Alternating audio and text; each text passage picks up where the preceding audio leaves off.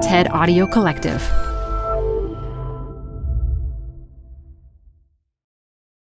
Hi, I'm Debbie Millman.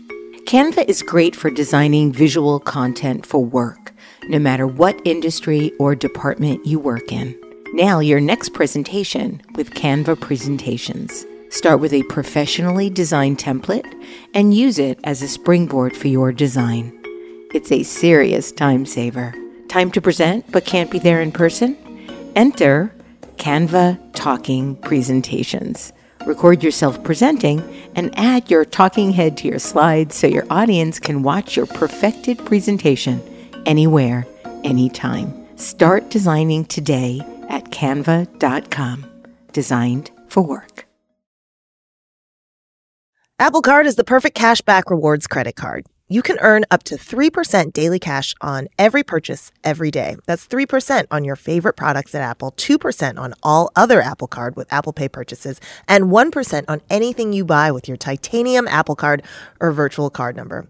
Visit apple.co/card calculator to see how much you can earn. Apple Card issued by Goldman Sachs Bank USA, Salt Lake City branch. Subject to credit approval. Terms apply.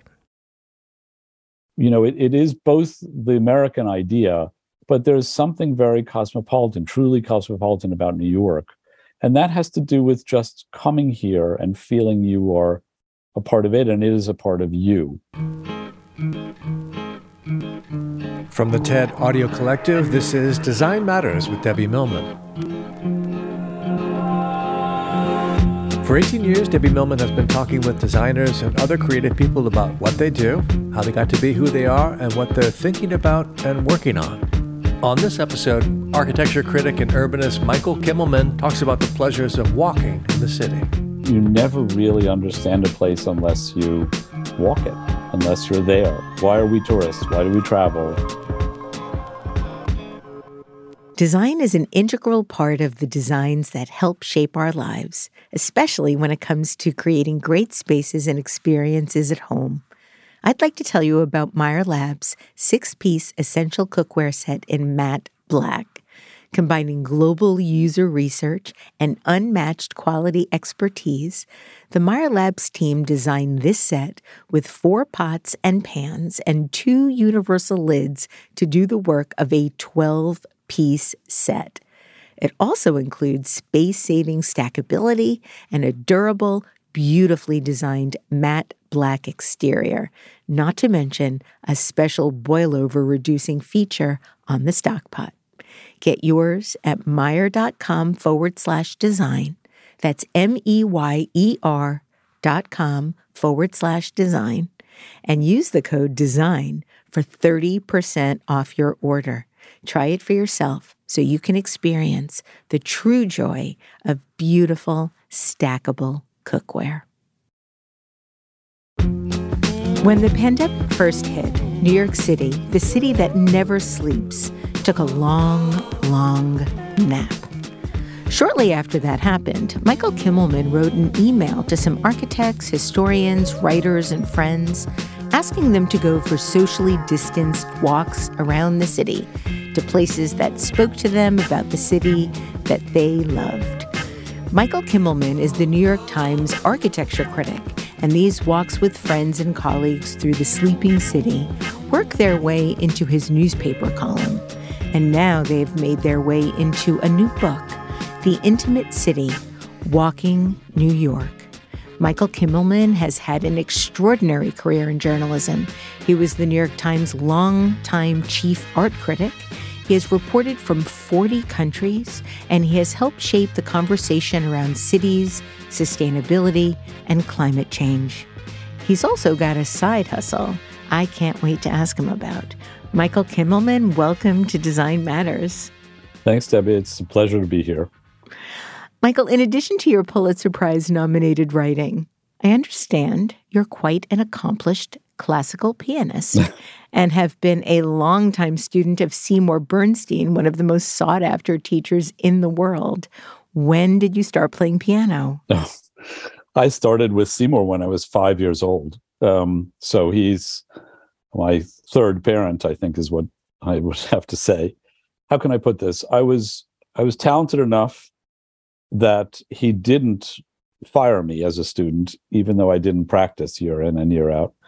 And then I became more serious later on. And Seymour and I have had a lifelong relationship.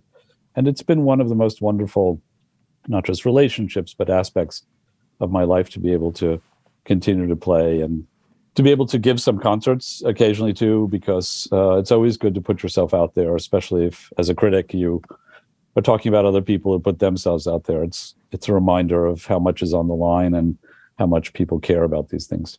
Yeah, I want to talk to you about that sort of sense of being a critic versus being a creator of the things that people can critique in a little bit.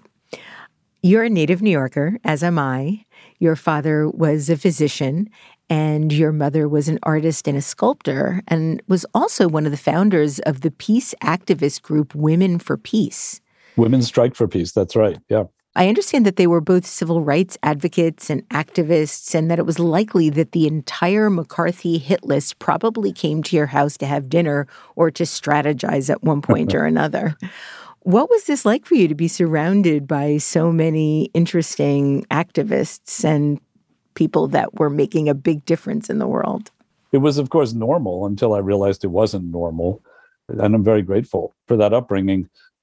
Yeah, my dad was with the Freedom Riders. He was a physician who went with the Freedom Riders, and he was very close to many of the leaders of the civil rights movement. You know, it was really interesting to be in a household where it wasn't just that people were coming and going. I mean, when I was very young, I didn't know who Gus Hall was, but I realized he came over for free dinners all the time. And then I came to understand he was the head of the Communist Party, and I didn't know who Angela Davis was, but then I realized that she too was an important and interesting figure. And I think what was interesting about it for me growing up was that I saw the way my parents consumed news and information. There were a lot of journals, and my father read the New York Times as if he was trying to decode it all the time, because he felt that it was probably owned by the CIA, and that if he could figure out what it was really saying, he would know what was going on behind the scenes.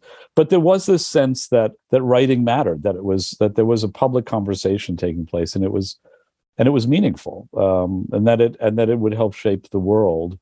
So I think that was one of the things that came out of it. I also reacted against my father's romantic sense of black and white politics. And I think that also helped shape my career and my desire to unpack things in a more granular way, which is part of what journalism is supposed to do, that the world was grayer. I think my mother appreciated that more. She was a much more cynical New Yorker, a wonderful, loving, funny woman. But it was my father's sort of, encompassing view of things that was the dominant voice in the house. It's been the backdrop to the way I think about so many things, and so many things that I need to do in my work. You've written about how you grew up in a comically cliched version of a Greenwich Village family in a squat, unremarkable red brick pre-war apartment building, and you lived on the corner of a then seedy 2-block lane called Downing Street. How is it comically cliched? Woody Allen made hay with the comical Ben Shahn posters and the knee-jerk politics. But growing up in the Village, it was a much more of a community. It was much more middle class. It had still a large Italian population, mostly working class.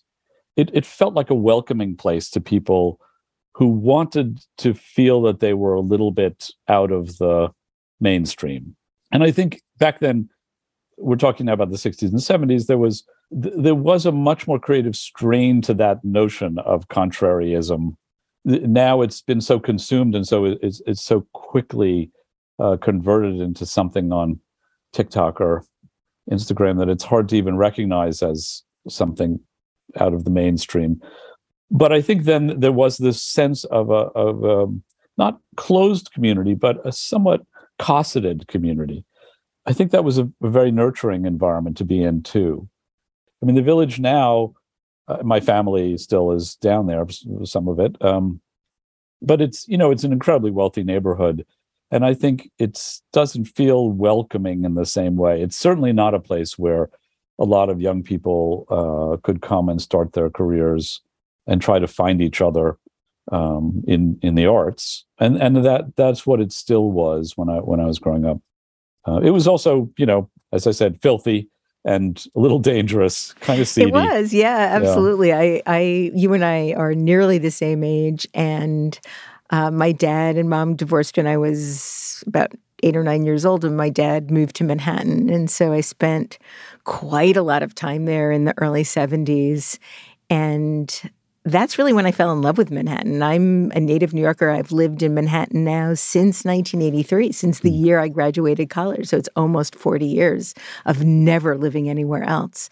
And I look back on the time in the early 70s. Yes, it was dangerous, and the subways were full of graffiti and had those terrible metal clanky doors. But there was something incredibly welcoming about it, and a very, very special time, especially as the LGBTQ community was beginning to sort of rise up and make a difference as well. Yeah, 100%. I mean, I think, the problem is, I think some younger people will say, oh, well, this is just nostalgia for an older generation. But I do think there were some fundamental differences. It's not that New York cannot repeat much of this, but you mentioned the LGBT community. So the Village was not just a welcoming place, but because there was the decline of the waterfront on the west side, there were piers that were just vacant, essentially abandoned buildings.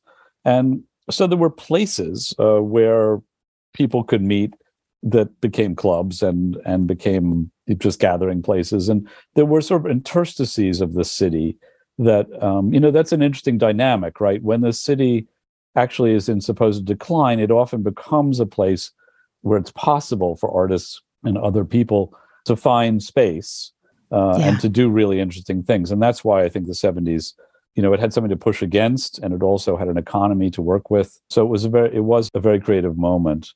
But nonetheless, there was really something still, I think, magnetic about the Village. And a lot of that did have to do with the LGBT community that was there for a long time, but obviously became a much more prominent part of the identity of the Village after Stonewall. You talked about your dad being an avid reader of the New York Times and was convinced that it was run by the CIA. He cut out articles, he underlined things. You said that this gave you a sense that writing was a kind of social and ethical undertaking, that it was about trying to speak to the ills of society, to stimulate a conversation around what is possible. Was this when you first took an interest in writing? I think it actually was before that. I didn't really imagine myself a writer until after college, but I did admire my family's belief that there was a responsibility to participate in a conversation about the world, a larger world, and around issues of equity and race. And then the question was, how does one most usefully do that? And I think I came to understand that writing was a very powerful instrument. I did grow up reading the Times. I would go, that was my little errand. I'd be sent out by my parents to get the New York Times from the local store, run by this very grumpy Italian woman on Bleecker Street. And I would bring home the paper. And so I read the paper, and it also became kind of enamored of the critics at the paper. In those days, the arts and leisure section of the New York Times would have sort of columns by these figures. And because I was a pianist, I would follow the musical coverage. I also would read the other things because my mother was an artist and I was interested in art. And I was very interested in this woman, Ada Louise Huxtable, who was such an extraordinary and important, wonderful person and character and writer. So somewhere in there was gestating this idea of a public role for writing. But I became more interested in academics for a little while and thought that maybe that was where I belonged. And it didn't take me that long, but I eventually found my way back to the idea that the CIA-run New York Times was probably my best bet. If only.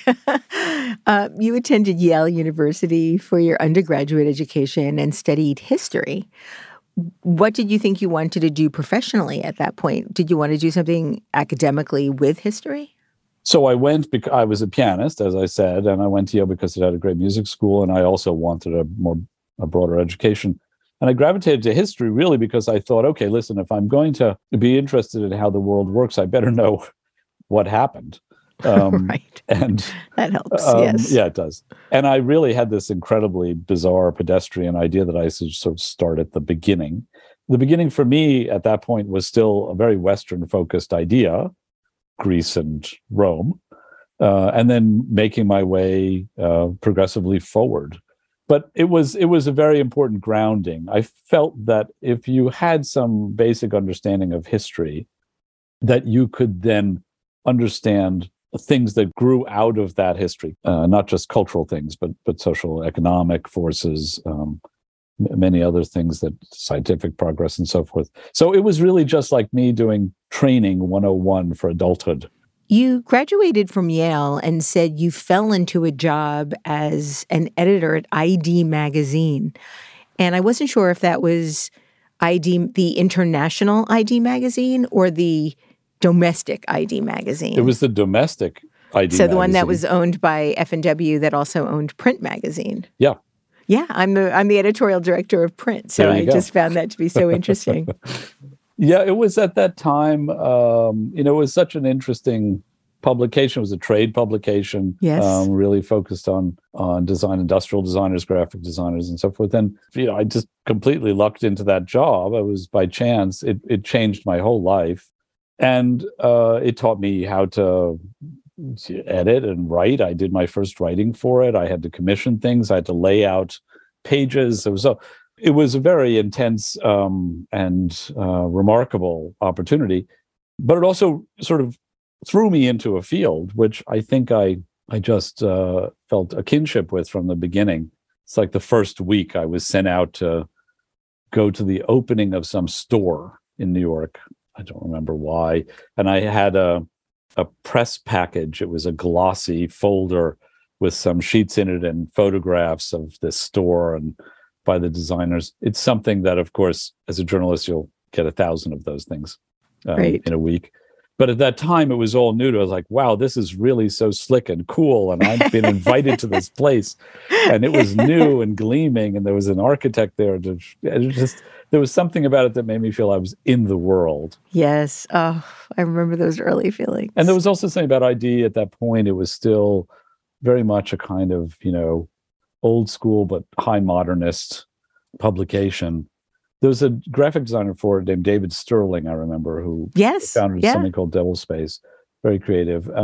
It was a grounding for me as well, and a particular idea about the role of design. I'm so glad, I'll say, that I didn't luck into a job purely about architecture, because there was something about being on the sort of industrial design side of things that was much more sort of in the world and practical, and not downtrodden, but a little less fancy, and therefore willing to have conversations around very practical issues about the role of design.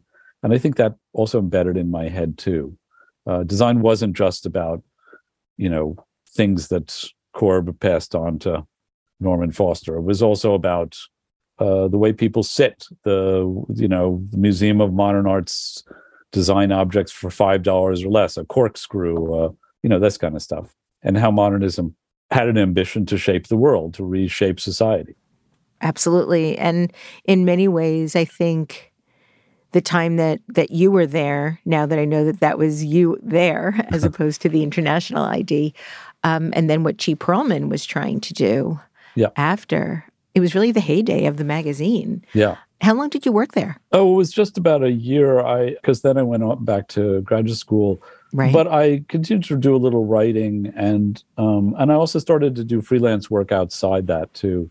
After ID Magazine, you went back to school. You went to Harvard University for your master's degree and studied art history, though I read that you didn't do it because you were deeply devoted to art history. What motivated you to choose that specific topic? first of all, I had done a fair amount of art history. I'd studied in Italy for a summer, and I was doing art history at Yale too. And I grew up with some interest in art history, but it was also at a time when there were interesting people doing art history, including Tim Clark at Harvard and Oleg Grabar, who was the great Islamicist. And so I was attracted to the idea of doing art history, not because I wanted to become a gallerist or work at a museum, but because I thought it was a vehicle to talk about the world at large. But I did, while I was there, sort of keep my foot in the door journalistically. Okay. So I wrote, in fact, I wrote my first articles for the New York Times. Right. But I was frustrated because I realized that I didn't really want to go into academics. And again, pretty much out of the blue, I mean, actually entirely out of the blue, I was approached by the Atlanta Journal-Constitution about being their music critic, because I had been doing classical music reviews for the Boston Globe. Now, I actually had another thing going on, which was that I signed a book contract with Random House, which I still haven't done and hope still to do, on prodigies. Really? Yeah. So I thought when the Atlanta gig came up, I could, having never worked as a daily critic, I didn't know what it entailed, I could work on my prodigies book and do some music criticism in Atlanta and take a leave from Harvard. So that was in 1984, I think. And that's when I left Harvard without ever quite quitting. I may even now technically still be matriculated at Harvard. And so I went to Atlanta thinking, okay, I'll work on this book. And then I discovered what it was like to work as a daily critic. And I was doing music at that time. I lasted in Atlanta a few months, and they were ready to run me out of town. I was a little critical of the orchestra in ways that I think the orchestra leaders did not appreciate. And I got a call from the Philadelphia Inquirer, which I guess had seen my work.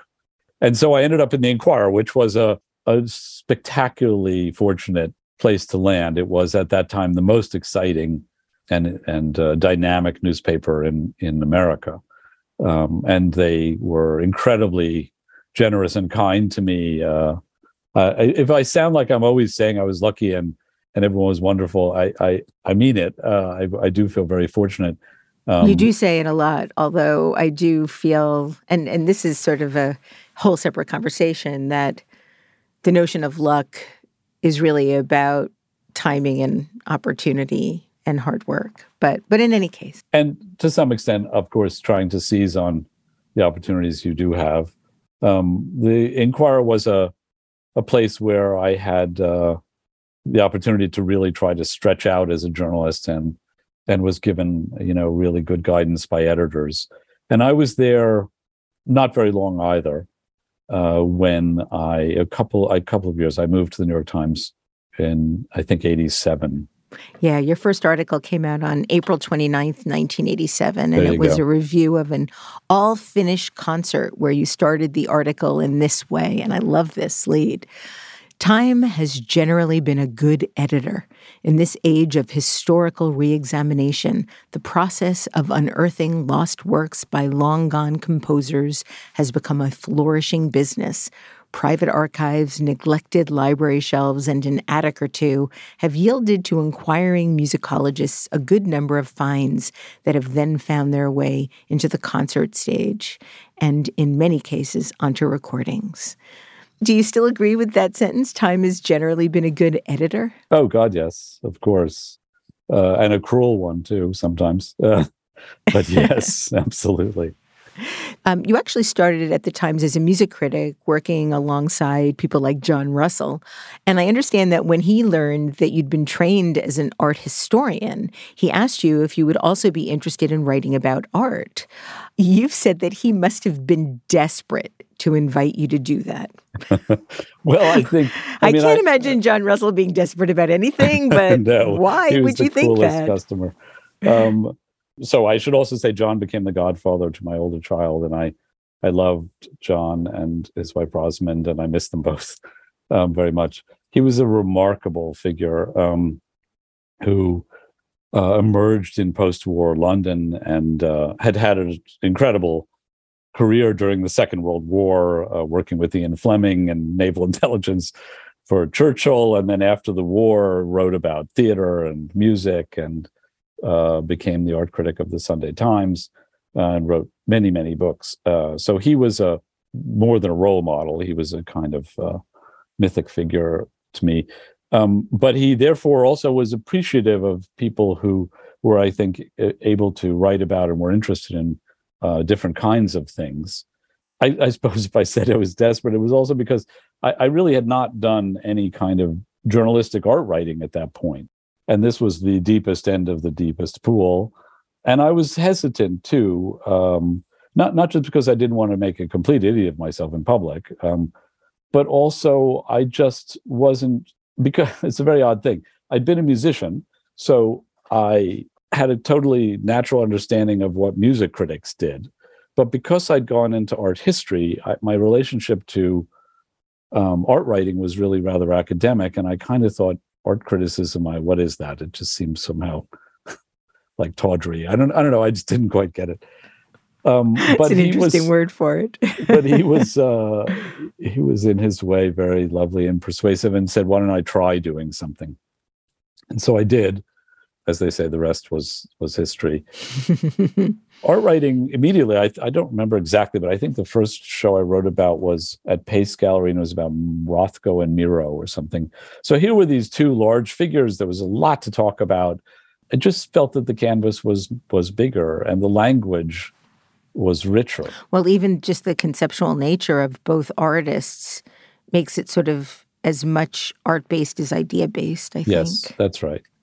So, I mean, I just found it much more natural, to be honest with you.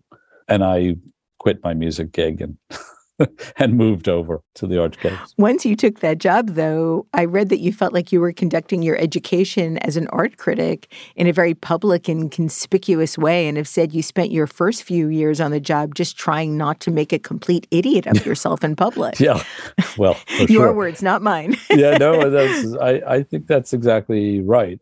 I will say there are two ways one can do that kind of a job in that kind of a position, and one is to try to sort of make your mark by actually saying extremely bold things and sort of being very decisive and staking out a territory. I would say that when I became the architecture critic, I was in much better position to do something like that than when I became the art critic. When I succeeded John, which was rather quickly after this, because I was very young and there was a lot to learn, but I also felt that the art world was a rather Mandarin place. It's a bubble, it's a community, and there's an inside and an outside to it. Mm-hmm, very much. And so I felt like an outsider, which was an odd thing for the now new chief art critic of the New York Times to be, but it was a useful thing in some ways. It gave me a certain kind of distance from this. But it also meant that I felt like I could put my foot wrong very easily, as one does in a place where you really feel a little foreign. What do you view as the role of the critic now? Oh, geez. Big fat question there for you. Just snuck that one in. Yeah. Look, I think it depends on so many things, right? Which critic, what field, for what publication. I don't want to just fall back on some general template. But I do think that there is a conversation around these fields in which critics operate, that the critic is responsible for stimulating.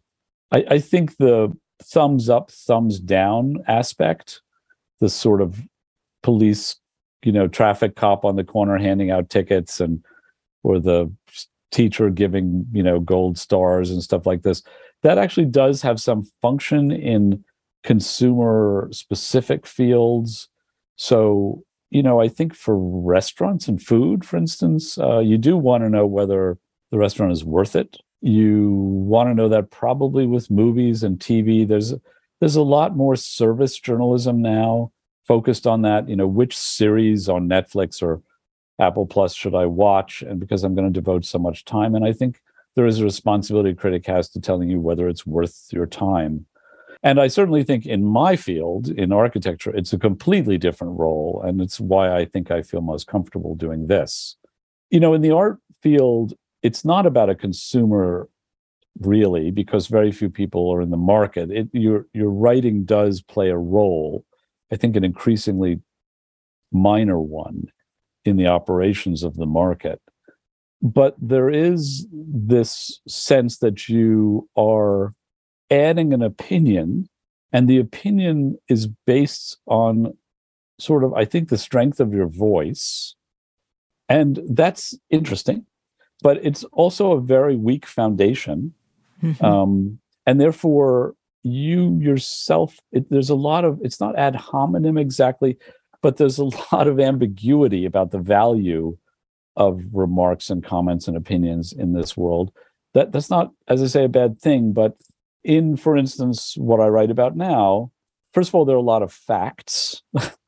So a building, let's say, costs a certain amount. Let's say it's a housing project. It has certain kinds of units in it. It may involve a certain level of affordability. It exists on a certain block in a certain place, which has a certain effect on the other buildings in that neighborhood. There are a lot of ways in which you're dealing with not just a vastly more complex set of issues, but you're also operating with some very tangible and specific problems. So it's not only about whether you think a building looks good or not, but about those other issues.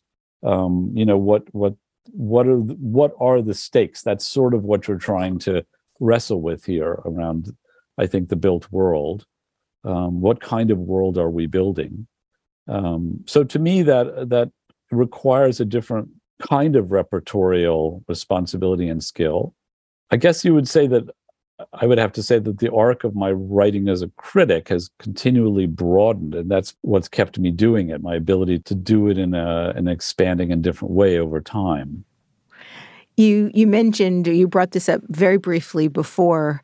You said one of the reasons you returned to playing the piano and to performing was because you thought that if you were going to write as a critic, it was going to be very useful to put yourself in a situation where you are also the subject to other people's judgments. And especially if you're wielding a giant stick like you are by the virtue of the publication you're writing for, you've stated it's useful to remember what it's like to make yourself vulnerable by putting your heart and soul on the line.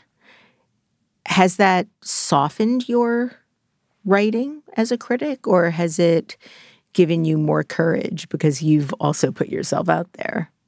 I don't know whether the people from the Atlanta Symphony were right that I was an obnoxious northerner coming down there as a kid to tell them off about their orchestra, by the way, which had amazing players in it. So I don't know if it's softened exactly. I'd like to think anyway that my writing is sharpened because I feel much more naturally and deeply the issues that I'm writing about, because they have come back full circle to that world I described in the beginning of, how people live and how we treat each other and what we are building or not building for each other.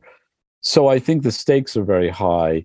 But yes, I do think that, as you get older too, it's not just about putting myself out there. I think you have an appreciation for how difficult things are to get really meaningful things done, to do meaningful work. And so I'd like to think that my writing is more measured. It's very easy, to score points and get a reputation as somebody who's a flashy writer or somebody who's fun to read, if by just saying nasty things.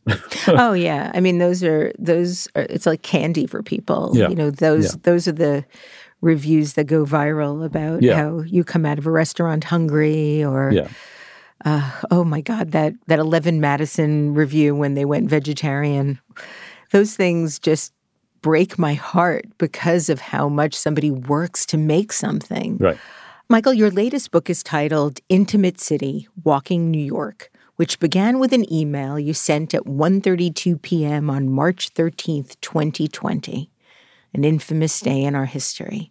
New York had confirmed its first cases of what would be the worst public health crisis in a century. You wrote to a group of architects, historians, writers, and friends, inviting them to take a walk with you. And you suggested walking through a place that was meaningful to them, illuminated the city and what they loved about it. Initially, your goal was distraction from a scary and sort of frightening time when everything seemed uncertain. Aside from a book, what did the walks evolve into? For me, what evolved was an opportunity to remind people that the city was a rock and an inspiration. It was something people could see out their windows. In the beginning, it was something we could walk around when nothing else seemed safe. And then it also became something that I think united us. It was a way of talking about how we share this thing with this responsibility, but also this enterprise, which represents a kind of a notion of society, togetherness, and progress. So I wanted to turn the book into something that was a celebration of the complexity and diversity of the city and the people who made it and make it every day. That was the joy of it. I also think it was just, frankly, distracting. Distracting for me, distracting for the people who went on the walks with me, but also for readers. At a time when every story seemed terrifying. Yeah. There was something joyous and happy about some of these stories. Hi, I'm Debbie Millman. Canva is great for designing visual content for work, no matter what industry or department you work in. Nail your next presentation with Canva Presentations. Start with a professionally designed template and use it as a springboard for your design. It's a serious time saver. Time to present but can't be there in person? Enter Canva Talking Presentations. Record yourself presenting and add your talking head to your slides so your audience can watch your perfected presentation anywhere, anytime. Start designing today at canva.com. Designed for work. Hey y'all, it's Elise. I have another podcast to tell you about. It's called In the Making. It's an original podcast brought to you by Adobe Express. It's the all-in-one content creation app included in your Creative Cloud membership. In the Making takes an honest look at the challenges and rewards of being part of the creator economy. The series kicks off with Puno, who is a creative director and educator. On the show, host Teresa Au explores how you can use the principles of design to create a career you love. Puno did it. Puno is a web designer and content creator and the founder of an online education platform called I Love Creatives. And on the show, Puno shares her journey from working on the Call of Duty video game to building both a design studio and a trade school for digital design. Puno has practical advice for taking a thoughtful and iterative approach to career building. Most importantly, this show is actionable. It's about how you can take your own next step in the creative world and into the creator economy. It'll help you discover creative, intriguing people who are making a living, and it'll probably inspire you no matter what you do. I know it certainly did for me. Search for In the Making in your podcast player. My thanks to In the Making and Adobe Express for their support.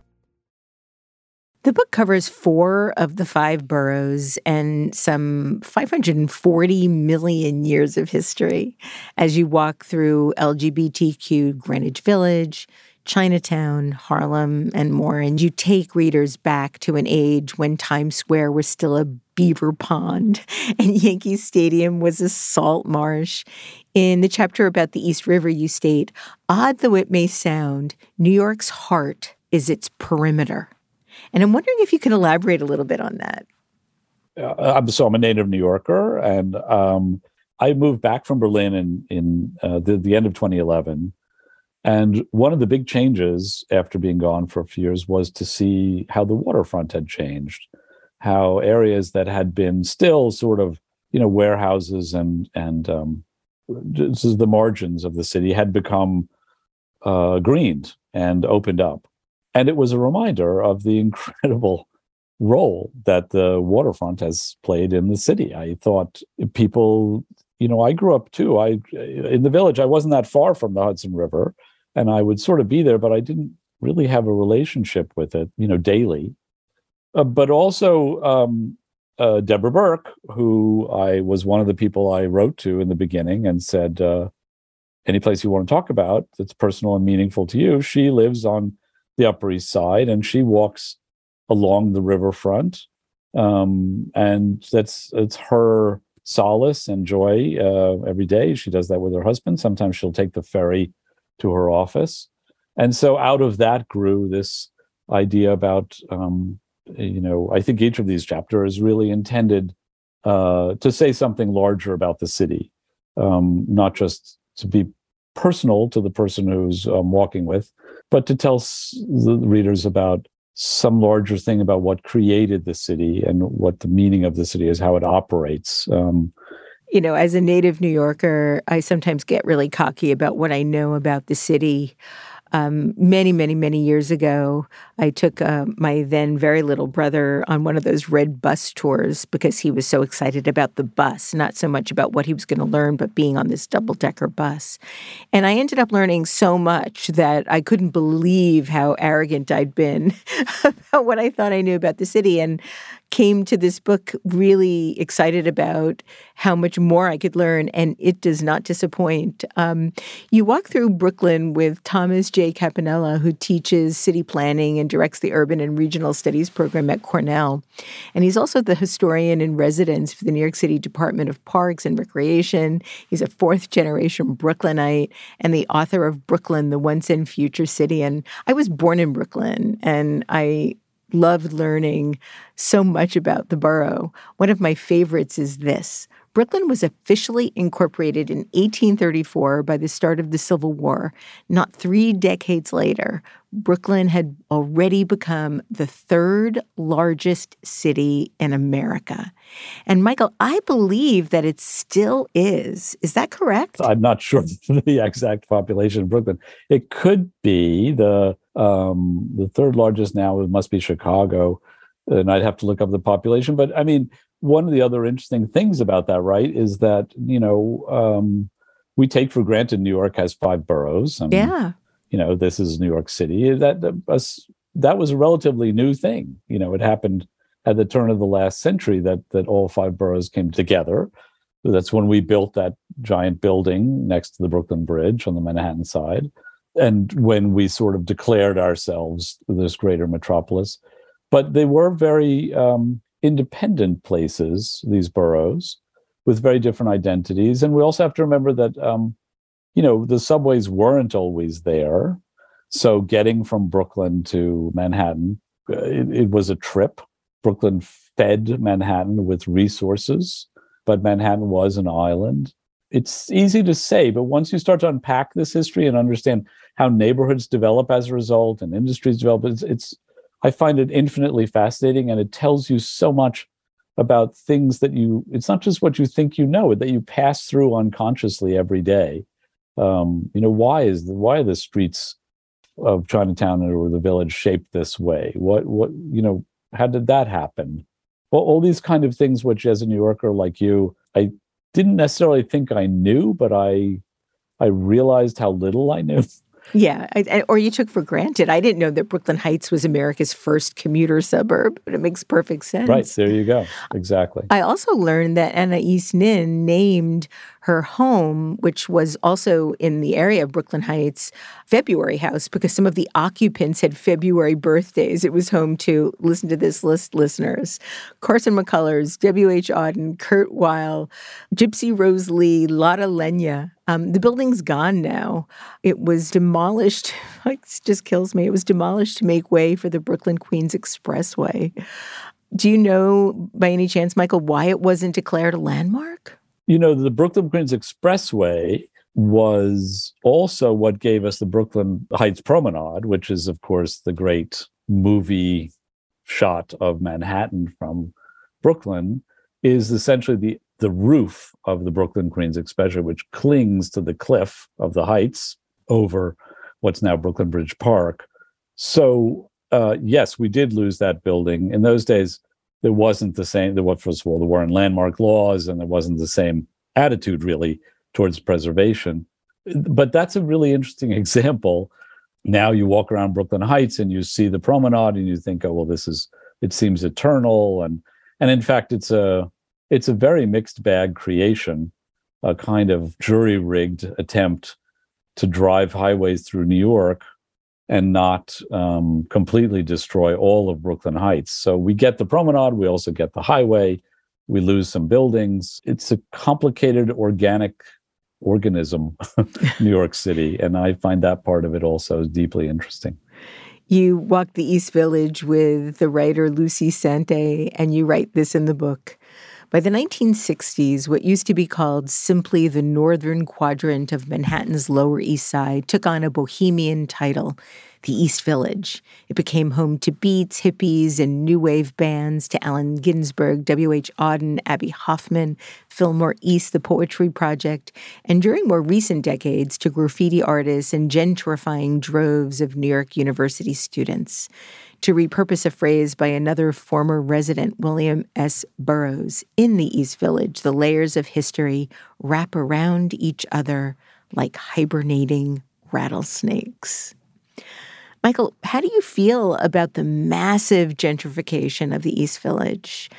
As somebody who in the early 80s spent a lot of time in the East Village, it feels kind of heartbreaking. The first time I ever saw the Gap there, I knew it was over. Yeah, it's such a complex subject, gentrification, I think. And I do obviously feel, as so many people do, that the way we live, the system we operate under, it's a very capitalistic system, of course, empowers real estate interests in New York City to an often extremely unhealthy degree. And we're beholden to real estate interests, for instance, to create affordable housing, which used to be a public responsibility. A lot of gentrification is not the word I really prefer. Okay. I think the word that's crucial is displacement. I think that that's really what people feel, and especially people in poor neighborhoods, people in vulnerable neighborhoods. What they're concerned is not necessarily that there isn't investment or improvements to the neighborhood, which is often what comes with money, but they don't want to lose their homes. They don't want to be able to no longer afford to shop and exist in a neighborhood. And that's really about displacement. Gentrification, in some cases, can be a good thing. I mentioned earlier about Greenwich Village, next door, the village where I lived. It was a dingy and shabby place in some ways, and we can romanticize that, but it's nicer that the streets are cleaner and some of the parks are better maintained. I think gentrification, though, is a term that we associate with the loss of something that we valued because it's meaningful in our lives. And then very often it does mean the dissolution of a neighborhood that found a bond over the things that over the physical fabric of that neighborhood, which has changed. So that might be a corner bodega. It might be, just the way the benches are arranged in the median in the middle of Broadway. The unconscious ways that the city evolves, that people adapt to and then find a sense of home. I think the East Village, the reason there's a hesitation in my voice is because I don't want to constantly romanticize the city as it used to be, certainly as it was when I was a child. And I fear that the most destructive forces today actually include NIMBYs, who are against almost any kind of change that threatens what they have, and a kind of a preservationist movement that presumes anything that's new has got to be worse. But the city is a constantly changing thing. It's like us. It needs to evolve. That doesn't mean you give free rein to wealthy developers to build whatever they want. The city is a conversation. It's a place we share. But obstruction to all change is also a very unhealthy thing. So I miss that East Village, but I also think out of it came things, other neighborhoods that grew as a result of people being pushed out of that neighborhood. For instance, Mott Haven. There was an interesting community of people who started to do music and art in Mott Haven and on the Lower East Side, really the Lower East Side.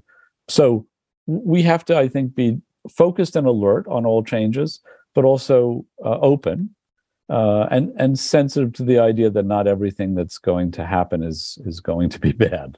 No, I absolutely agree. I still get very excited when I see new things being built. There's something really interesting about having lived in New York my whole life, seeing a building and knowing before it was that, it was that, and before it was that, it was that, and before it was that, it was that. So you have this wonderful history that you might not have ever been able to have had you not been a long-term resident of a place and weren't pushed out. And I still do get a lot of excitement about the new things that are coming and things that I hear about and the way parks have been reorganized or the way streets have been closed down for people to sit and be able to enjoy what's around them without worrying about cars. Right. I think that's a very good example, Debbie, because, we created these plazas out of these areas that had been traffic clogged, like Times Square, but also around Madison Square Park, and then all over the city in underserved neighborhoods. And those are improvements. And I'm not saying that necessarily every change is good, but I'm definitely saying that resistance to all change. New Yorkers have, I think, developed a fear and have become very good at slowing down and blocking things. And some things should be blocked, but not everything. And we have lost progress for sure. And with threats like climate change and with growing inequities in which we really need more affordable housing, this is an issue of fairness, not just a question of historical preservation. Michael, I have one last question for you today. You've stated that the goal of the intimate city is attunement.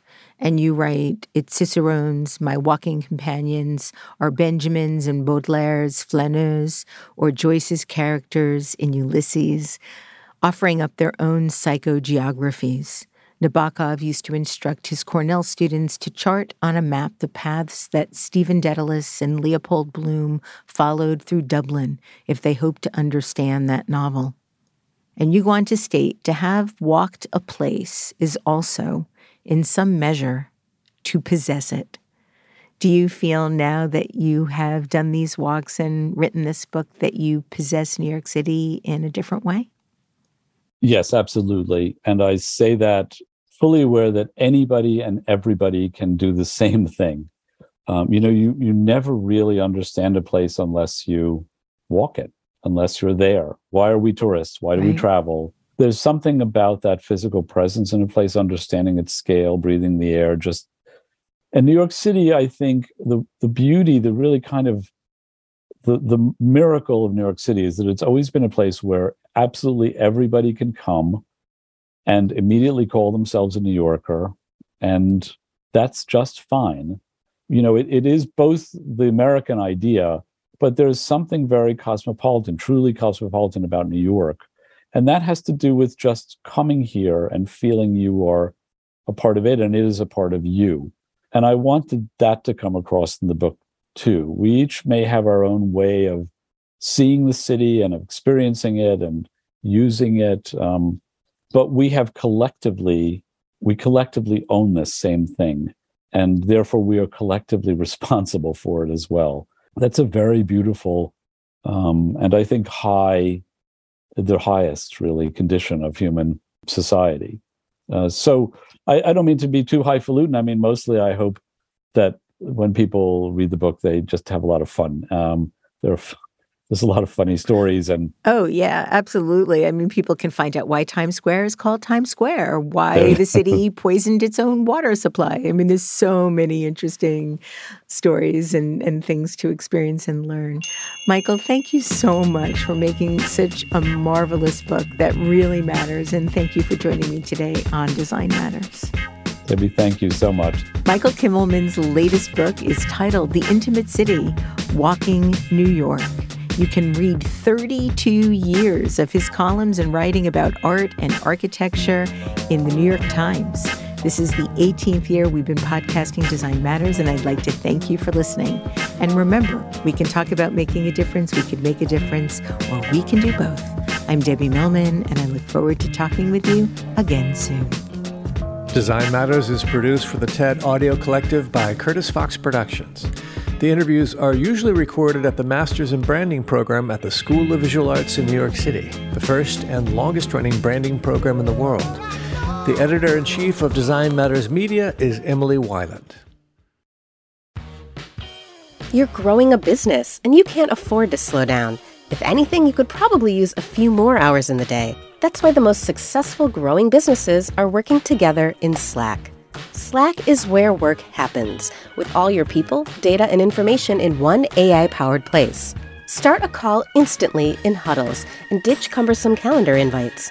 Or build an automation with Workflow Builder to take routine tasks off your plate, no coding required. Grow your business in Slack. Visit slack.com to get started.